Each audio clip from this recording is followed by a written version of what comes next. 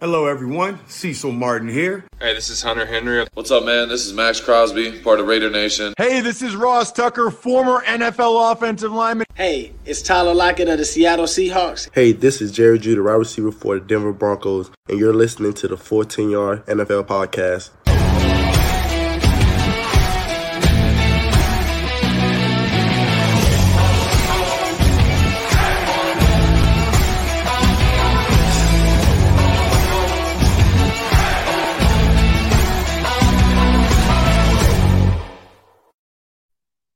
Yes, hello everybody, and welcome to another episode of the Full 10 Yards NFL podcast. My name is Josh Henwood, and I'm subbing in for your usual flavour of the week, Sean Blundell today, but still joined by the ever-present, ever-amazing Steve Tuff. How you doing, buddy?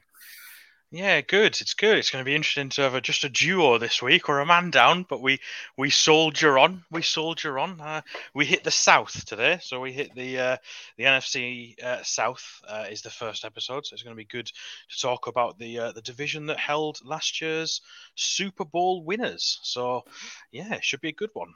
God, don't give the whole episode away. We won't have anything else to talk about for the next half hour. But before we carry on, I have to bring it to this side of the pond. Are you still reeling from Saturday's defeat to Aston Villa as a Newcastle United fan? Sean made sure I said I was going to come in my Villa top, but I thought not to because you wouldn't even have taken part.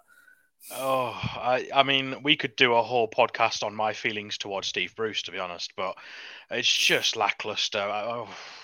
I don't want to watch anymore. I put the game on, and we started well in the first 10 minutes or so, and after that it was just all downhill. Just another typical Steve Bruce performance. I've seen that performance like 30 times. Just no belief, no effort. We didn't even challenge the keeper. What's the point?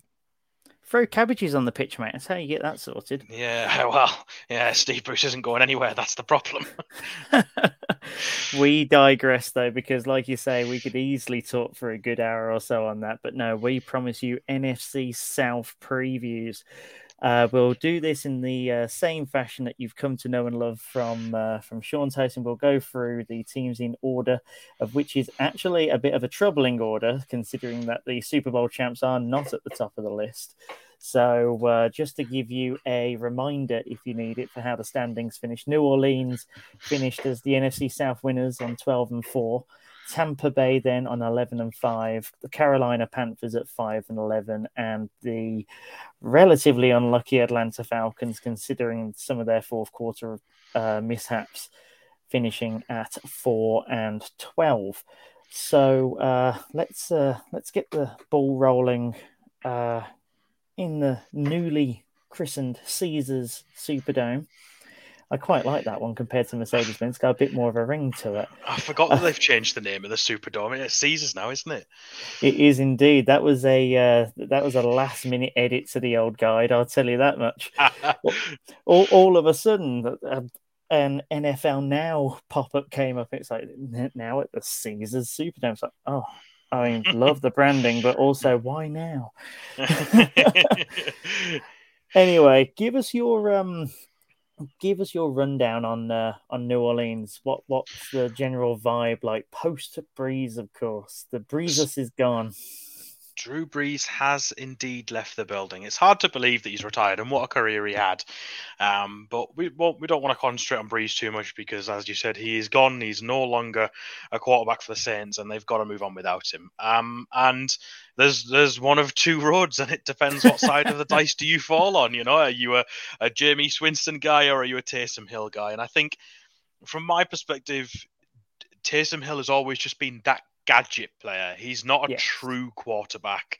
He's not someone who is going to lead you to a sort of a 10-7 season. I think he's going to come in and he might play a few snaps here and there, and he might come into some trick plays and that sort of thing. But I don't think he's a starting quarterback. I mean, I'm not saying that Jameis Winston's the next Tom Brady, but I think it's Winston's job to lose, if you ask me. I think if you look at Winston, the last time he was a starting quarterback, which was 2019 in Tampa, he was second in the league in touchdown passes. Like, he's obviously is a decent caliber quarterback. Obviously, maybe we'll just brush it under the rug that he also led the lead in interceptions and had 33 touchdowns, 30 interceptions. Let's just bring that up because that's a wonderful statistic. I remember when he hit the 30th interception, Twitter went wild. So he's obviously got that problem. But, a lot of people have said that it was a lot to do with Bruce Arians' offense and how they like to air it out down the field, and a lot of that contributed towards his problems. But you can only create so many sort of excuses for a guy that throws 30 interceptions. That's so many. Yeah. I mean, you can't look past the fact that Bruce Arians' offenses have worked post Winston. Tom Brady has thrown 40 TDs last year, was it? And that was only 12 interceptions in that. Like, yes, I think you are going to have more interceptions with an Arians offense and with an air it out offense, mostly because you apply more risk. But Winston was just giving it out for fun towards the end of the year. It was actually almost like a milestone goal of his to have the 30 and 30. It almost looked like he was trying to get it, didn't it? Like, it looked like he was trying to find the interception so he could have that tag. And I mean, he's got another job, and I think he will do well this season. I mean, that season in Tampa, he threw for over 5,000 yards. That's quite impressive. That's a lot of yards, and I mean, that probably tells from the Arian style offense. But I think with New Orleans, the strength in New Orleans is their offensive line. Like, they have arguably the best offensive line in the league, have done for several years. They've got a lot of strength in that unit. And if they can help keep him upright and let him work through his reads, then I think he's potentially going to have a decent season. Now, I think there will be some drop-off. I mean, probably a lot drop-off. One of the best quarterbacks to ever play the game leaves the building. You don't just keep on as you were. Something's going to change. Something's going to give. And obviously, there's also questions about the people he's going to be throwing it to as well. Exactly. And that was going to be my next question. If you've got a quarterback that can air it out, who are you going to air it out to? And New Orleans definitely has some questions in that regard. Exactly, and obviously, there's the Michael Thomas question, which we'll come on to. You look down the depth chart, the rest of their receiving options: Traquan Smith, Marquez Callaway, Ty Montgomery. Jared Cook, the tight end's out the door; he's not there anymore. They've got Adam Troutman at tight end, Nick Vanett backup tight end. There's not. You don't look down that roster and think there's some skill guys, some big name guys. It's not like a Tampa wide receiver room type situation, or Dallas's wide receiver room where there's immediately three names where you think, that's that he's going to have some serious help there. And how long's Thomas out for? Is it 6 weeks because he's starting on? It's a minimum. So it's a minimum of 6 to 7 weeks. I think it's week 7 he's eligible. He's eligible to come back. But eligible is just a word. You can have setbacks. He might just not want to. Hell, he might get surgery on something else. We don't know as to what his motivations are at this point. Maybe he just never wants to wear a New Orleans Saints shirt ever again. You don't know with him at the moment, and we're not getting answers. That's the main problem. It feels like such a shame as well, because he's obviously such a talented player, and as fans of the NFL, all we want is to see the best players out there on the field making these plays every week. We only get the NFL for the best part of 3 months of the year, so when it's here, we want to see these talented players out there making these ridiculous plays. And the fact that he's going to be out for 6 weeks, and then he seems to be locking horns with Sean Payton and Saints ownership, it would not surprise me if he has one more season in New Orleans and then he's out the door. I think it seems to be heading that way. The noise is obviously we don't know, and they could he could come back in week 7 and be lights out, and then take New Orleans to the postseason. Then it's all just forgotten about, and they they build around him. I don't know, but also it could very much not be that, and they might get him out the door and he might not be in the building in next season, and then where do New Orleans go without that sort of star receiver? And we haven't even mentioned Alvin Kamara yet. One of the best running backs in the game, who's sort of proper dual threat running back. He was rewarded with Yeah. that big contract in the middle of last season. So their running game is solid. They've got good backup as well in Latavius Murray. And they picked up Devonta Freeman as well, didn't they? So they've got some good running options. Their running attack's going to be good. Well, that kind of tells you everything about how they're going to play next season, I think. I think that this season coming, it's going to be all on the ground. They're going to turn Kamara into a dual threat a lot more. But they're also going, so we already know that he's good in the backfield collecting passes and, getting yards after the catch. I think that he's going to have to become a lot more about his ground game, because that has been something that has been brought up in the past. The fact that Alvin Kamara doesn't grind out the hard yards down the middle enough. And I think that he's going to be forced into it with the lack of options out wide. And I think it's going to the O-line, like you mentioned, they better be one of the best groups in the league, because they're going to have to be. They're going to have to create those gaps and get the running lanes open. Absolutely. I think one of the things to sort of finish on New Orleans that goes their way is their schedule. You look at their schedule; they open the season at home to Green Bay. Obviously, that's a huge game, and most would probably pencil that in as a Green Bay win. But then they've got Carolina, New England, New York Giants, and Washington. So, and then they have an early bye week, week 6. So before that bye, for a Saints team, obviously a Drew Brees-led Saints team, you'd look at that and think they should be going 4-1 or 5-0. Obviously, a Winston or a Jameis Winston-led team is potentially could be 3-2 or 2-3, but that's not the worst schedule to start. And then you do bye week 6, and week 7, Michael Thomas comes back. So, I don't want to suggest that the Saints are going to blow away the NFC South again, because I certainly don't think they are. But the schedule could be worse going into that bye week, I think. It could. How many wins do you reckon for New Orleans this year? I'm overly critical. Do you know what? I think so. Like, it was put to me a few weeks back that Drew Brees is obviously the type of player like Tom Brady, like Aaron Rodgers, those like Russell Wilson, those type of players that will drag a team through a game and win them a game. He's the type of player that would win them that game due to his play. I don't think Winston's that. I don't think he's the type of player that can do that, and so because of that, they will lose games that they otherwise would have won. So they went 12-4 last year. You make this year's equivalent was like 12-5. So maybe take off a couple of wins, take off maybe 3 wins. But very quickly you become 9-8, and that's like a 500 record. But I definitely could see it. And you know what? I think spoilers for the end of the podcast, but I think we all agree that Tampa will probably win the division. But after that, it could be any one of the 3. I think it really could be any one of the 3 in second, third, and fourth. Right, you heard it first there. I'm not too confident on the other 2, but we'll get to that.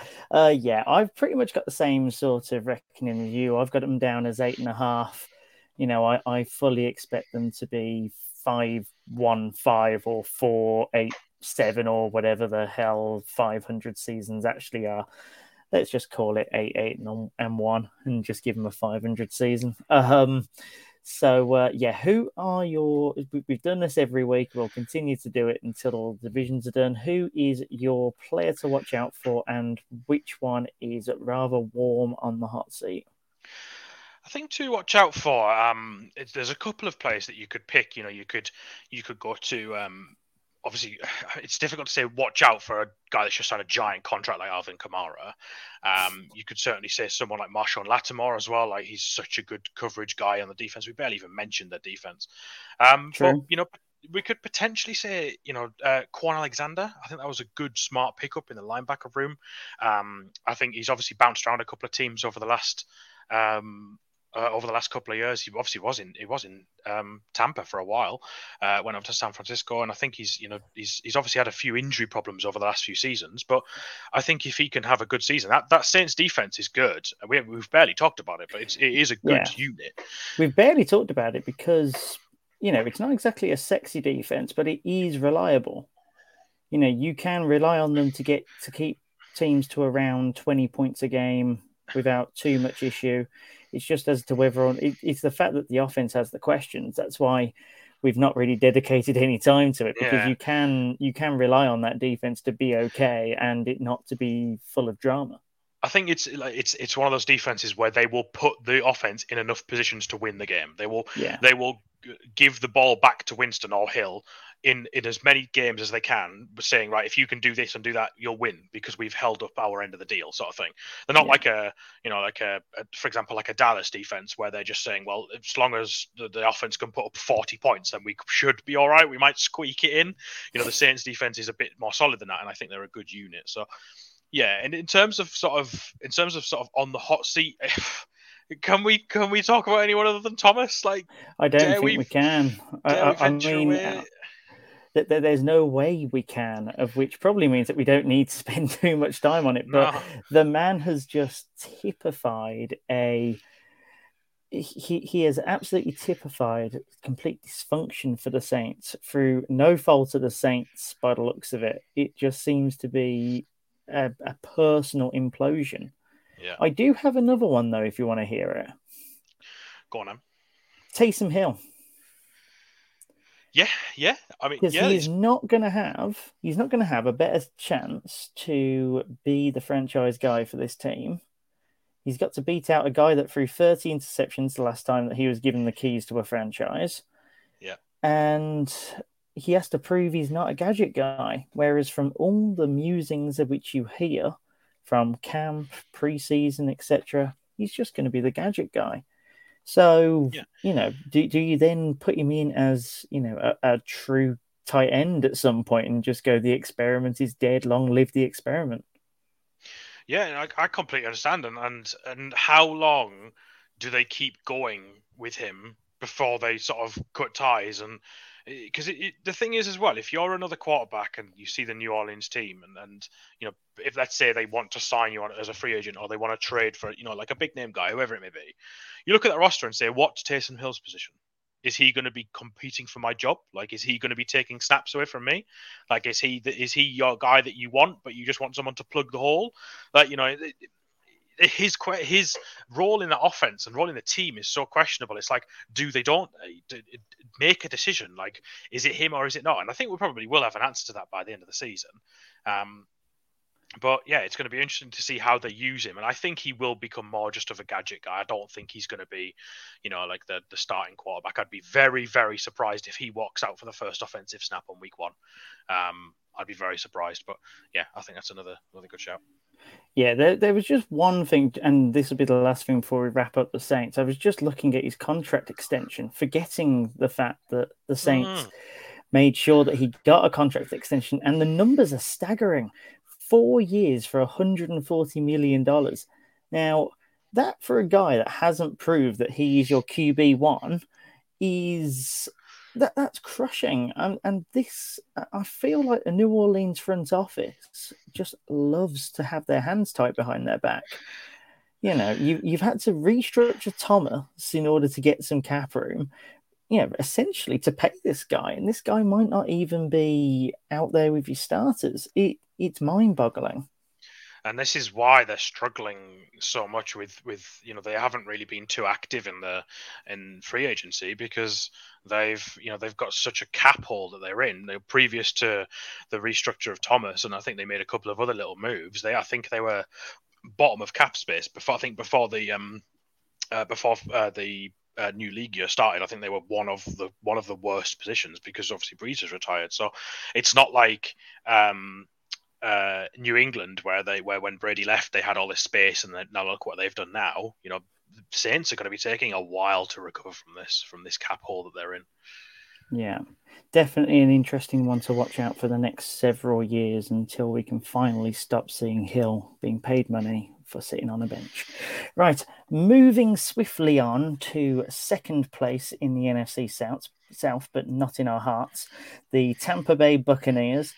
They finished on 11-5, beat the New Orleans Saints, of course, 30-20, I believe it was, in the divisional matchup, of which was a shock to everyone, including me having to listen to my girlfriend celebrate about the fact that I was wrong, so terribly wrong.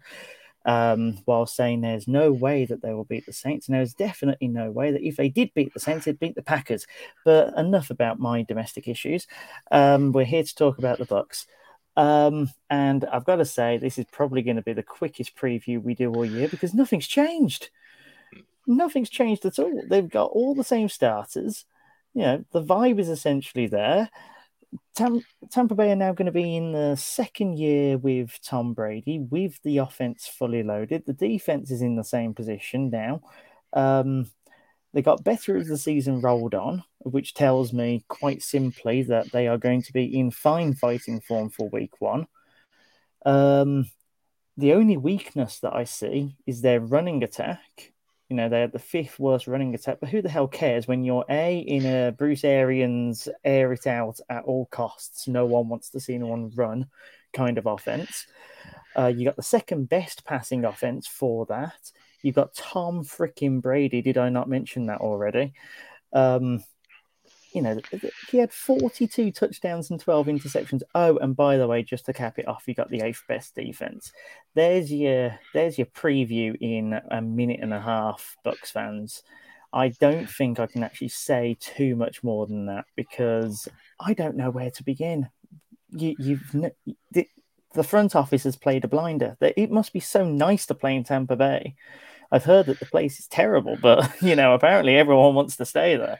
So, hats off, guys. Enjoy the potential to run it back because that would be quite a story. Steve, please give me something. Give me something to make this somewhat entertaining. Don't worry, I'll pour some water on the fire. Good man, please do. I would say this. I think it's the first time, or one of the first times in the Super Bowl era, that a team has brought back all 22 starters from winning a Super Bowl.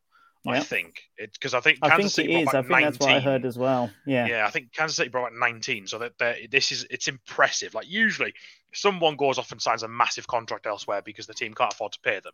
So it's miraculous that they've managed to keep hold of everyone. And like you say, they're obviously stacked. They've got a great roster. But let's just scale it back a bit. Like obviously, they carried that momentum into the end of last season. They picked up form just as they needed to, and they won their last 8 games, including postseason. But in going into their week 13 bye week, they were 7-5. Yeah, let's not forget that they were 7-5. They lost on the bounce to the Rams and the Chiefs. Obviously, 2 tough opponents, but they lost both on the bounce. And then they were close to being 7-6. And at 7-6, you're almost at 500 there, and that's not so rosy.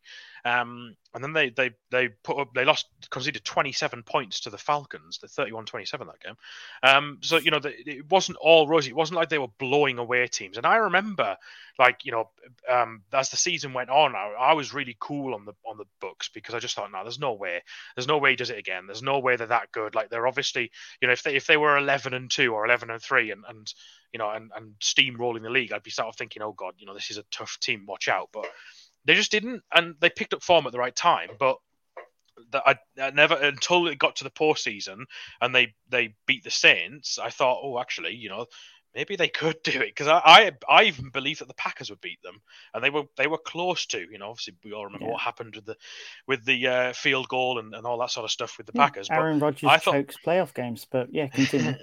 I thought the Packers would beat them, and they didn't. And and then the defense absolutely shut down the Chiefs. But you can't help but look at Tom Brady and think, surely sometime soon his arm's going to go, or he's just going to fall off a cliff.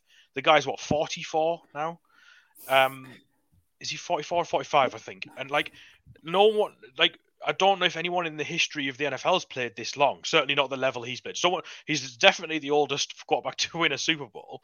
And obviously we are in this unprecedented era where he's won 7 rings, and we probably won't ever see that again. I don't think we'll ever see another player win 7 rings. So obviously, enjoy it while it lasts. I personally would be glad to see the back of him because I'd rather someone else starts winning the Super Bowl. But also one last thing to mention before we do move on is no team has repeated Super Bowl wins since the Patriots did it in 2003-04. So we are closing in on 20 years since a team has repeated Super Bowl wins. So it's obviously very, very difficult to do. But given that they've brought back 22 starters, you'd say that the Bucs are probably in the best position to do it than anyone ever has in the last 20 years. Right. Let's just add some fact checking to Steve's remarks there. So Tom Brady, 44. Yes, he turned 44 20 days ago, 3rd of August. So 44. As to your point about repeating Super Bowls, 03-04 Patriots, but guess who was the quarterback to do that? That's right, Tom Brady. So he's got it in his arsenal. The 04 one was against the Eagles, which is what got me into the NFL, so I remember it vividly. Getting into the NFL with a Super Bowl loss. I don't know what a Super Bowl is, of course, being a Browns fan. I just hear it's a great party. I convinced the missus to stay up once a year till 4 o'clock in the morning, and she always falls asleep right around 1:30. So pretty much just a case of enjoy the halftime show for me. And then for me, it's bringing everyone back. Yeah. And the fact that they got better after the bye. So getting better after the bye is huge. I think beating New Orleans showed me that they were different gravy in the second half of the season, because New Orleans had their number every time. Yeah. So when they met there. when they met in the regular season, obviously Saints won the opening game 34-23, but when they met again at Tampa in Week 9, the Saints only allowed 3 points. They only scored 3 points against the Saints that game. The Saints scored 38. So, yeah, you're right. Like, they had their number, and then all of a sudden in the postseason, they won 30-20. So, yeah. And obviously the NFC is probably weaker this year. There's no Drew Brees. There's questions with Aaron Rodgers, and he's only getting older. And, there's new quarterbacks all over the league. The NFC East is still a dumpster fire, and NFC West is, Seattle's still as strong as they used to be. New quarterback in LA, there's questions all over the NFC East, so they're in a really strong position to get themselves to the Super Bowl. With obviously, this NFL, it's hard to win any game in the NFL, but within reason, given how good this team is, they're in a really strong position to get themselves to the Super Bowl without really facing what you would call like a really tough opponent. Their toughest matchup, this might sound quite obvious to say, but their toughest matchup will be in the Super Bowl. Sometimes a team's toughest matchup on the way to the Super Bowl is a conference opponent, because the best team is against them in the conference. You know what I mean? Whereas I think definitely. The Tampa is the best team in the NFC. I don't think many people would argue that. No, I mean, you've got it's Tampa Green Bay for me, NFC. Yeah. And after seeing the way that Green Bay threw it away last time, until they prove otherwise, Tampa are the cream of the NFC. And then I think that after the Packers, there's a huge drop. Yeah. So, like you say, realistically, their toughest opponent is going to be in the Super Bowl. If they get there, we'll put that asterisk in there. Of course. So this was my one to give the players for to watching on the hot seat. As you can see, with them being a Super Bowl champion with all their players coming back, it's pretty difficult to actually do this one, because who's there to watching on the hot seat from that? But I'm going to give it a go. To watch, I mean, this probably isn't one to really watch out for this year or maybe even next year, but I just really found Kyle Trask a really interesting draft pick as the quarterback elect of the future after Tom Brady. I keep hearing that Tom Brady is just going to keep around like the Queen is with Prince Charles until Charles goes first. It'll be like until his son is able to be eligible for the draft, Tom Brady will just keep in there. But no, I find Kyle Trask a really interesting pick. People raved about it being actually a pretty good value pick, QB wise, as someone who can learn and develop, and learning and developing from Brady. That's just going to be something which I think is going to be really interesting to watch for the next year or two. Might only be pre-seats and stuff, but yeah. Exactly, and he's in such a good position. Like, imagine being able to come into that team know that you're not going to play a snap unless there's some major concerns, because Blaine Gabbert's ahead of him in the pecking order as well. So unless there's some major injuries, you're not going to play a snap, but you get to sit back and learn from the greatest player to ever play the game. You know, like you get to sit back and watch him and learn from him and copy him and do everything from him. And, you know, and Bruce Arians, a great head coach as well. So yeah, he's in a real good situation. And yeah, I agree with you. I love the pick at the time as well. Yeah, I think as well, it's going to help where, you know, Tom Brady's not going to be threatened by him. No. You know, you look at Jimmy G in New England, for example, and at the time, Jimmy G was in a great situation. It's the fact that they probably put him in too early, almost, as someone that, you know, would put question marks around Brady. But that too early was seen as standard by our metrics at the time. So, I think that there is interesting stuff from him. And on the hot seat, now I really had to dig. I went into our guide and I really digged. Sean Murphy-Bunting, the cornerback, he allowed 69% of passes targeted at him to end up being caught. He's going to have to tighten that up. I mean, the defense is too good to have a cornerback with those kind of stats, and he's going to end up just diving down the depth chart if he continues with that. I think what's interesting about Tampa's defense is that obviously their front four are exceptional. You know, Jason Pierre-Paul, Damagon Suvi-Tavir, obviously, great pass rushers, obviously exceptional talents. And then their linebacker room is probably the best in the NFL. You know, they managed to keep hold of Devin White, Levonta David, and Shaq Barrett, and they managed to pay some of them as well. So, like, their front seven is exceptional. It probably is one of, if not the best in the NFL. But, like, you look at their secondary, and that's definitely where they can be got at. Like, if teams are going to beat them, that's where they can be got at. Like, and you look at, obviously, New Orleans put 34 points up against them and 38 points up against them. The Rams 27, the Chiefs 27, the Falcons put 27 up twice in week 15 and week 17. You know, so obviously they're not giant scores, they're not enormous scores. I mean, Justin Herbert and the Chargers put 31 points up against them in week 4.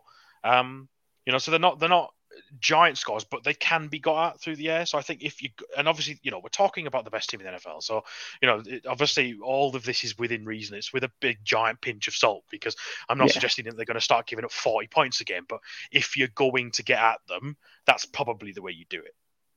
Yeah, definitely. So that's enough of a Tampa Bay loving. I did promise the missus that it would be a bit of a loving. So hopefully she'll end up listening to it just for that. Let's move on to our friends in Carolina. So Carolina, obviously,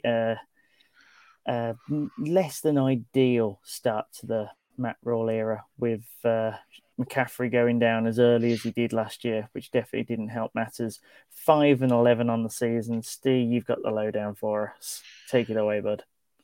Yeah, so Carolina's a really interesting one, because I for one, I'm a massive fan of the Matt Rule hire. I think he's a really talented coach. I think he's got a lot of promise, and I think he's going to be a good head coach, but he needs time. And obviously, you know, that roster's being built, and I found the Darnold trade interesting, because he obviously was, you know, I think he was set up to fail in New York, and I don't think he was ever going to be a successful quarterback in New York. I mean, I don't know if anyone's ever going to be a successful quarterback in New York. That's a different conversation.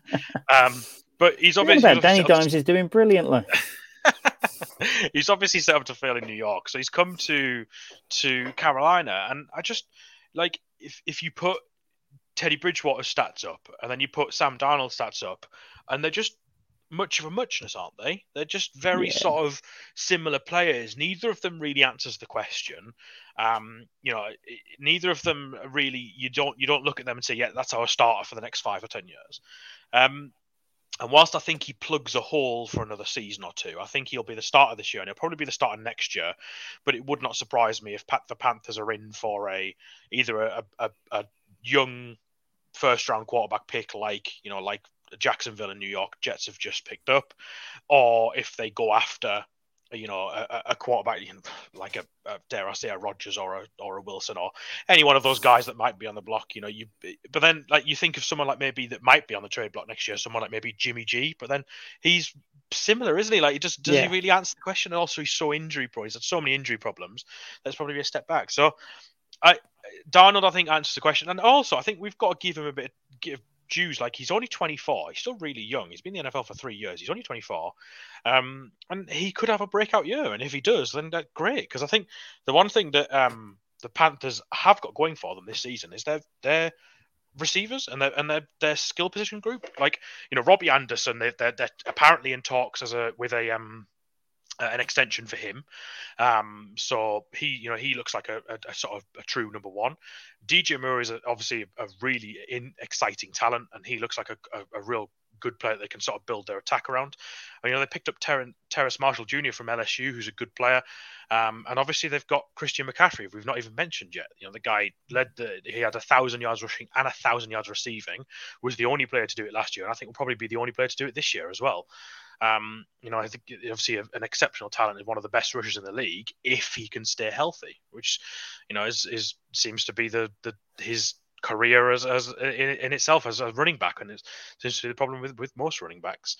I think Carolina is one of those teams. They're obviously still in a rebuild, and they made some interesting signings. I loved the Jeremy Chin pickup last year. He's obviously been a hell of a player on the defense, and they've picked up JC Horn to fill that cornerback, and also they signed Hassan Reddick in the offseason as well. So they've got they've picked up some pieces on defense, and they're obviously working towards a goal. But they're still that team that's going to be sort of 5, 6, 7 wins. They're going to have probably a losing record. And it's going to be probably another long year for Panthers fans, but they are trending in the right direction. Absolutely. Yeah, I think, like you say, a lot is gambled upon whether or not Darnold is the guy at quarterback, whether or not it was just a case of he was in a bad situation, because he was in a bad situation with the Jets. It's not like they ever really improved his situation. I mean, if you look at, first and second picks in the draft for when Darnold was selected, you got Mayfield versus Darnold. And when you see that the Browns, did their best to give him the best situation possible, at wide receiver and at offensive line, that is massively different to what happened with the Jets here, pretty much. And the double 1,000-yarder joined only 2 others to do it, Roger Craig and Marshall Faulk. And if you look at his rushing and receiving yards, they are actually remarkably similar to each other. Just over $3,000 on the ground and 2,672 in the air. So, it's definitely something to be marveled at, and I think that he's definitely a guy that can get you out of a jam quite quickly, and could be good for Darnold as well to have that outlet. Yeah, I think every QB needs an outlet. Yeah, and as well with McCaffrey as well, he's only 25. He's only just turned 25 recently, so he's still young as well. So, this Carolina team is certainly building for the future. And if they, if they keep him around for 7 more years, obviously he's got that big contract now, and they seem to be building a bit of an offensive attack around him. And if they can answer the quarterback question, I don't see why Carolina can't be challenging for the NFC South in a few years' time. Not immediately, but if they can answer the quarterback question, and obviously, we talk about that a lot, but at the end of the day, it's the most important position on the field. We talk about the quarterbacks a lot, and if they can, if it is Sam Darnold or whoever it may be, if they can get that guy that answers the question, I think that whoever it may be is ready to go, because I think the roster is getting better. Obviously, it still needs work. I'm not suggesting they're a Super Bowl contender next year if they get the right quarterback, but it's certainly getting better, and I think they're certainly on the right track. And it just needs a few more years' work. Yeah. So, considering your receiver loving, have you got a receiver as your one to watch? I think it's difficult to not look at DJ Moore. Like he looks like such a talent, and they obviously want to start building around him. They lost Curtis Samuel in the offseason. He went off to Washington, so he's one of the players that they're going to start building around. And he's just gone strength to strength since he signed in Carolina in 2018. He had 788 yards in his first season, 1175 in his second, and 1193 in his third. And he's and in the last two seasons, he's missed a game in each season as well. So he's got almost 1,200 yards in both seasons, just 15 games. So he's obviously a talent. He had 4 touchdowns in each of his last two seasons as well. So I think he's definitely one to watch. And again, he's only 24. So I think he's a talented player. And Robbie Anderson and Terrace Marshall, I think is going to be a sort of a fierce wide receiver room for the Panthers. In terms of hot seat, it's always difficult to pick someone in the hot seat for a team that's sort of going through a rebuild because there's no expectations. So it's difficult to say, well, you're in the hot seat. Well, how? Because no one's expecting anything of me. So exactly, it's sort of difficult, isn't it? But I would say that, and I think Sean alluded to this earlier in the week, in that it's got to be probably their offensive line. With their first round pick, they selected an offensive lineman, number 7. The one that Cincinnati passed on. Yeah. And I think they signed J.C. Horn. Sorry, no, I'm getting confused. Sorry, they signed J.C. Horn in the first round. Sorry, I'm thinking of the Detroit Lions. Apologies. Sorry, no, they signed J.C. Horn. So, but even still, different blue. I'm getting confused. Regardless of that, they did pick up Cameron Irving to start left tackle, didn't they? They did, and that's quite puzzling. I know all about Cam Irving as a left tackle, and it's going to be interesting to say the least. I apologise in advance, Panthers fans, because if that is the person that you're having at left tackle, your left tackle is going to be a little bit unprotected, and that with Darnold having to try and find his rhythm. Yeah. Questions abound. And with Christian McCaffrey being, he's starting to pick up some injuries, and he's missed some time over the last few seasons. If they're not opening lanes for him, and if he's expected to be, to carry the ball and to be as involved as he is, he missed 13 games last year due to that injury. Is that going to happen again if they can't protect him and they can't open lanes for him, and if he's just going to get swallowed by every defense he faces? That's going to be a very short season for Mr. McCaffrey. It is, yeah. Do you still start it? Do you still draft him number 1 overall in a fantasy team, though? I don't know. Maybe. Yeah, I mean, obviously his dual threat, like 1,000 yards on each, is obviously unparalleled, and he's gonna do that regularly. And if he stays healthy, he should probably do that again this year. But I think their attack's diversified a bit now, and they've got some more wide receiver help now. But they've got a new quarterback, a weak offensive line. Like you say, that might be a bit of a, if they run the RPO a lot and just dump it off to McCaffrey every time, or just he gets them out on a slant. Yeah, possibly, quite possibly. It's all right. It's only because I've done it in a dynasty league, so just keeping those fingers crossed. And then one more before we move on to our unlucky final team. How many wins do you reckon for the Panthers this year, considering that you're saying that they will threaten the mighty Caesar Thunderdome New Orleans Saints? Well, I think they'd threaten the Saints because I don't think the Saints will be as good as they were. Like, if the Saints end up at like, I don't know, if they collapse and they've got no receivers and they end up at like 7-10, I don't think it's, you look at those that, Darnold, McCaffrey, Moore, Marshall Jr. and Robbie Anderson. You look at that, that's quite a scary attack almost. And I don't think that's out of the realm of them getting 6 or 7 wins. I don't think that they're certainly not going to blow it away. They're certainly not going to go, 11-6 or 12-5. But I could certainly see them being in the conversation. But then again, also it could all, collapse around them, and it could be 2-15. I don't think it will be. I don't think it's that bad.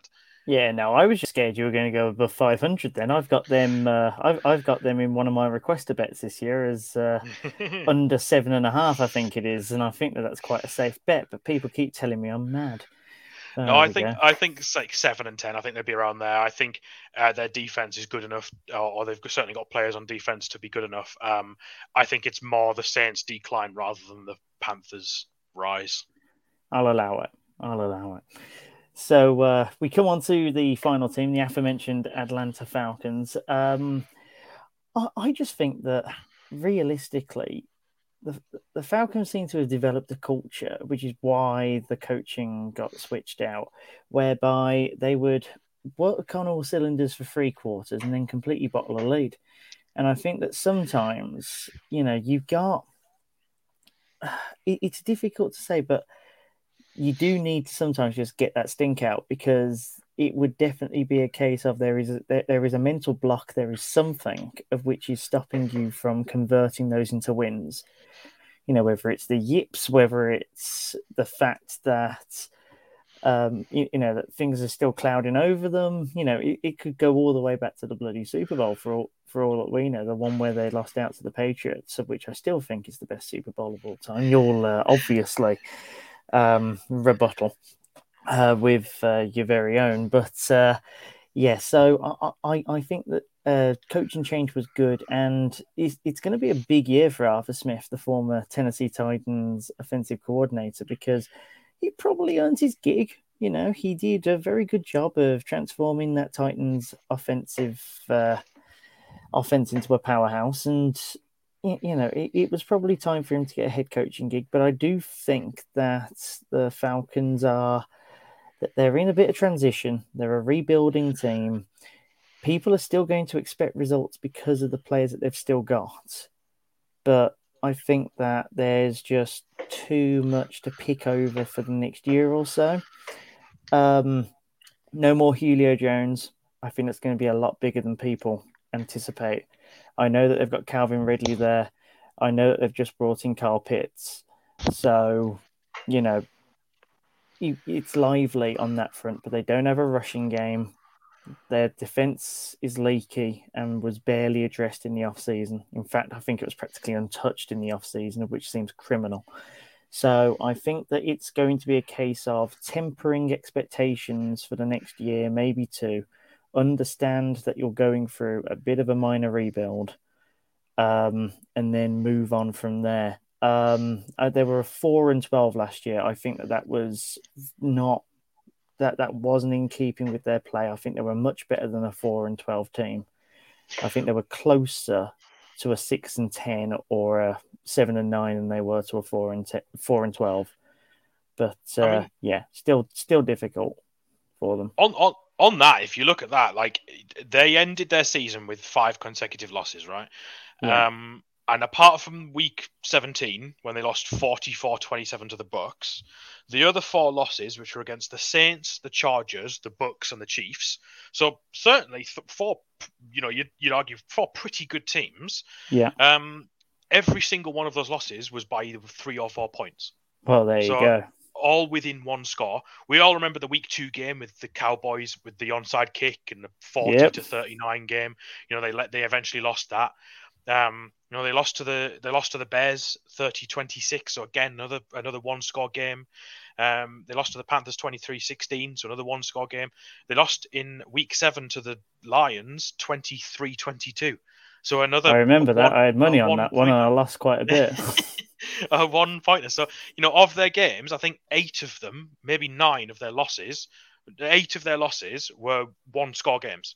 Yeah. And that's the sign of a team that can't close out a win. They cannot close out a win. And of those 8, if just 3 or even half turn into wins, there's a 500 season straight away. Yeah. And a 500 season is perfectly respectable in the NFL.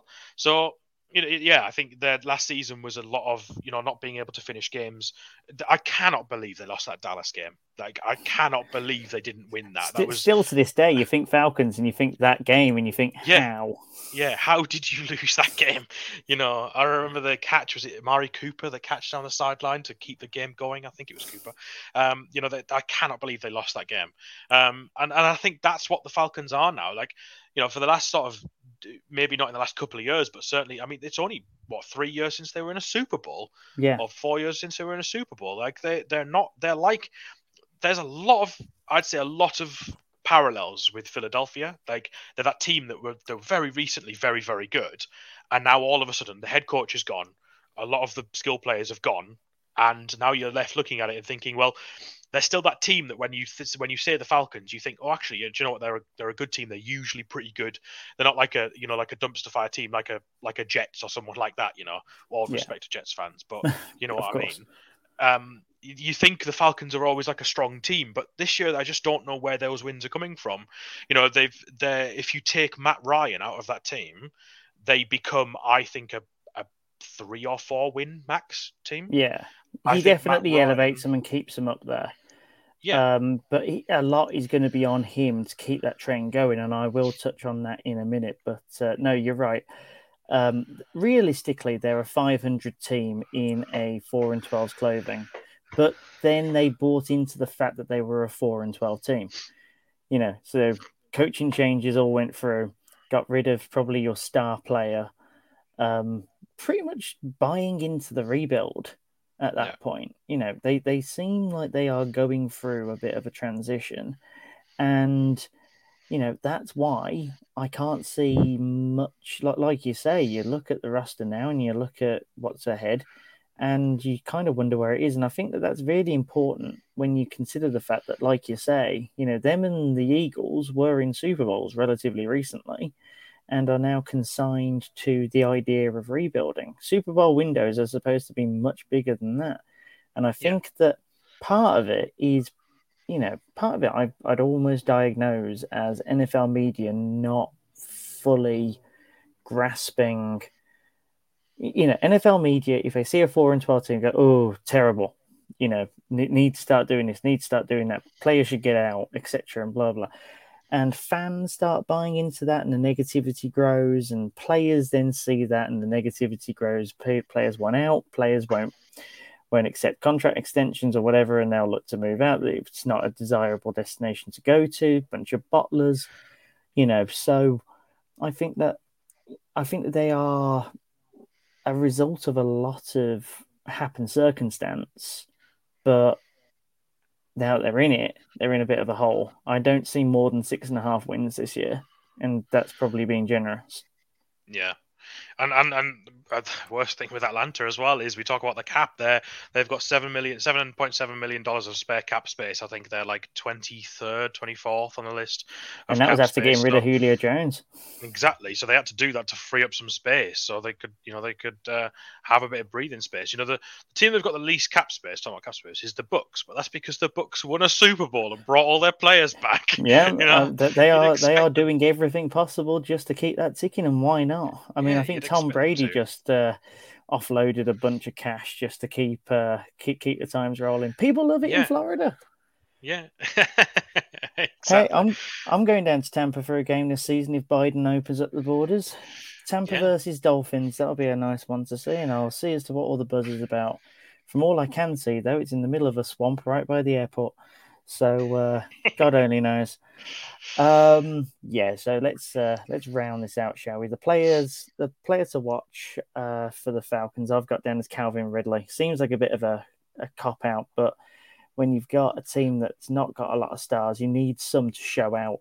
I think that he's got room to grow on what was a promising season last year. I think that Kyle Pitts will definitely help him to get some more open looks and probably just keep eyes elsewhere so that he can move around a bit more.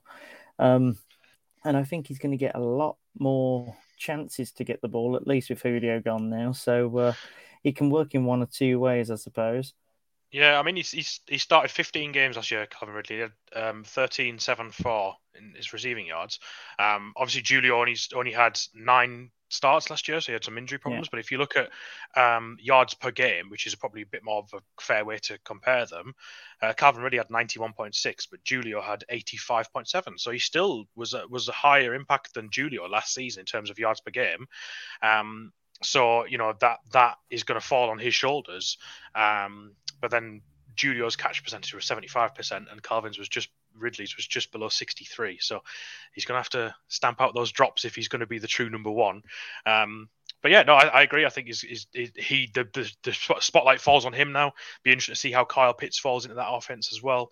And I certainly think them two will be the main two guys to go to next season. Yeah. And then on the hot seat, we've said this probably enough times tonight in that selecting someone for the hot seat in a team that's rebuilding is incredibly difficult. But I'm going to go with Matt Ryan. I know it's a bit of a cop-out to pick the quarterback. Usually that's for the one to watch. That's why I'm going to take this opportunity to use it this time around, simply because he's going to have to ball out in order for this Atlanta offense to get going. There's no running back room, really. So you have got to make the most of what you've got. And what you've got is essentially Ridley and Pitts. And then you got a couple of other guys that are respectable, but I don't think enough. So Ryan is going to have a really good season just to keep them hovering somewhere near 500 next year. And if you look at Atlanta's schedule for next season, funnily enough, they start against Philadelphia in Atlanta. Funnily enough, and then they go to Tampa. But then after that, they've got the Giants, the football team, and then the Jets, and then they've got a bye week. So you take the Tampa game out of that. That's 4 teams that are very beatable in terms of sort of teams around them. I'd say, not maybe Washington probably might be a loss nowadays, but I'd say the rest of those teams are certainly beatable. There's every chance that Atlanta could open 3-2, maybe if they play well enough, 4-1, but certainly 3-2 going into the bye week, and then they come out of the bye week against Miami and then against Carolina. So, obviously divisional games are another beast, but they could certainly put themselves in a position to be, in a positive record going into the back half of the season. But yeah, like you say, a lot of it just depends on Matt Ryan, and he's getting on now. Is he 36 now? I think he is. How many more years has he got left in him? Yeah, you'd hope it's a few. I mean, considering that Brady is defying science and logic and the moon and stars and whatever, you'd probably think that he could at least hit 40. And he's still more than a serviceable quarterback. You'd put Matt Ryan into almost any team in the league, and you'd be quite happy with it. So he just needs to have a good season just to keep him on track, I think. Or, unless you're thinking the other way around and you want a really good draft pick, then maybe you just say, not this year, Matt. Not this year. It's okay. Well, we'll still pay you. To finish on that as well, I think I've mentioned it. I remember reading this and mentioning this before. Matt Ryan started in the NFL in 2008, age 23 for Atlanta, and came straight in as their starting quarterback and started 16 games that season. Since 2008, so in his 13 seasons in the NFL, I think it's been, or 12 seasons in the NFL, he's missed 3 games. 3. Wow, that's astonishing. That's incredible for a starting quarterback. He's never had any serious injuries. He's never really had any problem any time out, and that's a perfect situation for a team that's going through a rebuild, knowing that you've got a good, experienced, healthy, reliable quarterback. That's insane. That's a hell of a statistic. He's missed 3 games. He missed 2 in his sophomore season in 2009, and then he missed 1 in 2019. I've missed more Browns games as a fan than he has missed Atlanta games as starting QB. Wow, that's really something. It's incredible, isn't it? It's incredible to think he's at that level of words.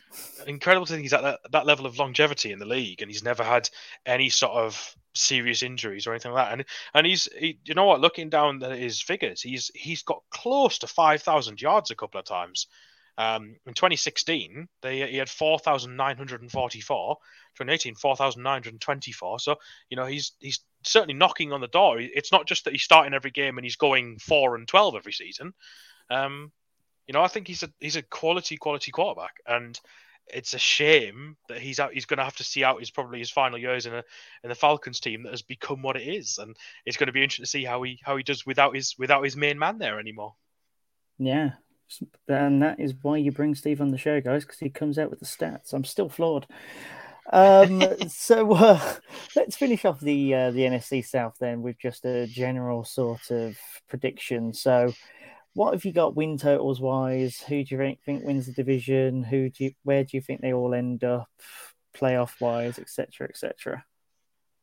I think, let's get the obvious out of the way. I think Tampa win the division. No, really? I think. You sure? I think 12, maybe 13. That's the thing. Like, I don't think they're like a like a 15-2 team. I don't know. No, I don't know if they're we'll get not. one of those this year. They're not that, but I think they're definitely enough to win the NFC South quite easily. So I think they'll be, and I don't think their competition is going to be as hard this year. Obviously, last year they didn't actually even win the division, which feels weird. I think they must be one of the first wild card teams to win a Super Bowl in a long time. I usually go to you for that sort of stat. I remember that the last few seasons in the Super Bowl has been the 1 seed versus either the 1 seed versus the 2 seed or something like that in each conference. So I think it's been a long time since the wild card won a Super Bowl. It might have even been the Giants, I think, in 2011. But I'll check on does ring a bell. I'm trying to think of anyone before. I had the Eagles in my head, but no, you won the division, didn't you? No, they won the division. Yeah, the Super Bowl went through Philadelphia that year. That's right, yeah. Road to the Super Bowl, still feels weird to hear. Yeah, I know. Tell me about it. So yeah, Tampa win the division. I think 12 wins probably. And then, whilst I said earlier that I wouldn't be surprised if any of the other three sort of go in any order, I think it will still be New Orleans, but I think they'll be around the 500 mark. I think probably 9-8. Yeah. I don't think they're the formidable opponent they were last year and years before. It's going to be weird for a while to not see New Orleans just win the NFC South. Yeah, because they've been that dominant force for so long. For as long as I can remember. Yeah, it's like when Brady left New England. It's weird to see a different team win the AFC East. It's the same with the NFC South. I think it's going to be weird not to see New Orleans just at the top every time. And then I actually think apart from that, I think Carolina will finish in third, probably a similar 5-12 or 6-11, and then Atlanta will bring up the basement. I think they're very much in a downward year, and I think they're not only are they heading into their rebuild, I think they're on the downward trend toward their rebuild. So maybe 4 or 5, but I think those last two could be interchangeable. Okay. I've gone a little differently, but towards the bottom end. So Tampa, I've got at 13.5. Their schedule is actually a lot nicer than people think. Being second in the division really does help as well. So they'll knock off a few where they probably shouldn't have had the chance. But they're not a 15 team, but they could easily be a 14 or a 13 team. New Orleans around 500, like you say. I've got them down there as dead on 8.5. Then I've got Atlanta pipping Carolina. I don't buy into Matt Rule yet. I don't buy into Matt Rule. I don't buy into Sam Darnold. I don't buy into quite a bit of Carolina at the moment. So I've got Atlanta at 6.5 and Carolina at 6. So it's very close. I think my reasoning is that Carolina's got more players and more tools that can get them out of things, whereas Atlanta, if Matt Ryan doesn't play well or if Calvin Ridley's not up to the challenge, where else do their wins come from? I get that. If Kyle Pitts doesn't translate into the NFL, which obviously I think he will, but if he doesn't, or if he doesn't hit the ground running straight away, or if one of their key players get injured, I don't know where their wins come from. And like you said, that defense is leaky, and if they keep giving up points like they did, I think that's where I give Carolina the edge. Yeah, but Sam Darnold and crappy offensive lines, though. We've seen that before. It doesn't end well. True, yeah. And I guess if McCaffrey goes down again, once a running back's got injured once, it's prone to happening again. So be a lot of eyes on him and what he can do. So yeah, it's going to be interesting to watch. I think it's going to be a very intriguing conference, and I'll be interested to see those divisional games and how they come out at the end. Do you think Tampa will go 6-0 divisionally? Yes. Think they'll have New Orleans number this time. I was going to say that I think that what gives Tampa the edge on a higher win total this year is that I reckon they will do the sweep in the South, which feels so weird to say because, like I said, I had gambled all of my reputation and everything on telling the missus that there's no way they'll beat the Saints. The Saints have their number every year. It'll all be good. And that day in January just broke me in a sense. And I don't think that the Saints will feel the same for a number of years now. I think that they are on different trajectories for quite a while. I don't think you'll see the Bucs taken up. I think they'll have a Pats sort of run for quite a few years where they're practically untouchable in the South. Yeah, I agree.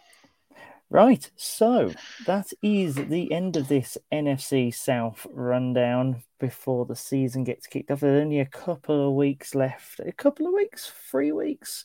About 3 weeks until the season gets started. And what better way than getting our 2021 full 10 yards NFL season guide? I've got one in my hands right now. Steve's got his tucked away under his pillow, ready for some nighttime reading. It's got pretty much everything you want. A review on the last season, team previews, opinions, betting guide, rookie spotlights, fantasy projections. It's a good 404 pages in the hand, 416 on digital. You can get the digital guide for $3.99 if you use the coupon code YARDS. That's YARDS. Yes, I'm saying the plural because we've had some trying to use the singular. No, we are full 10 yards, folks, not the full 10 yard. Yeah, I got it in my hand last week after the printers got it over to us, and I can't believe how good it looks. It is not to toot my own horn or anything, but yeah, it is definitely the most stylish guide you'll pick up, and it's quite a nice, handy little, almost a bit like a travel guide almost in the look and feel. It's definitely one that you could just break out at the pub during the Sunday kickoffs and give yourself a quick going over as to who's playing who, and then you can be the toast of your table as you talk about who is going up against whom, and who doesn't want that after a few beers. Right, that is Steve and me for this time round. In a few days' time, you'll also get our AFC South, where we'll be running down through the AFC South previews. Until then, have a pleasant day and see you then. Thanks for listening to the podcast. Don't forget to find us on all our social channels, Twitter, Instagram, Facebook, TikTok and YouTube. Head over to our website, full10yards.com, where you can find out more information about why we are #4the game.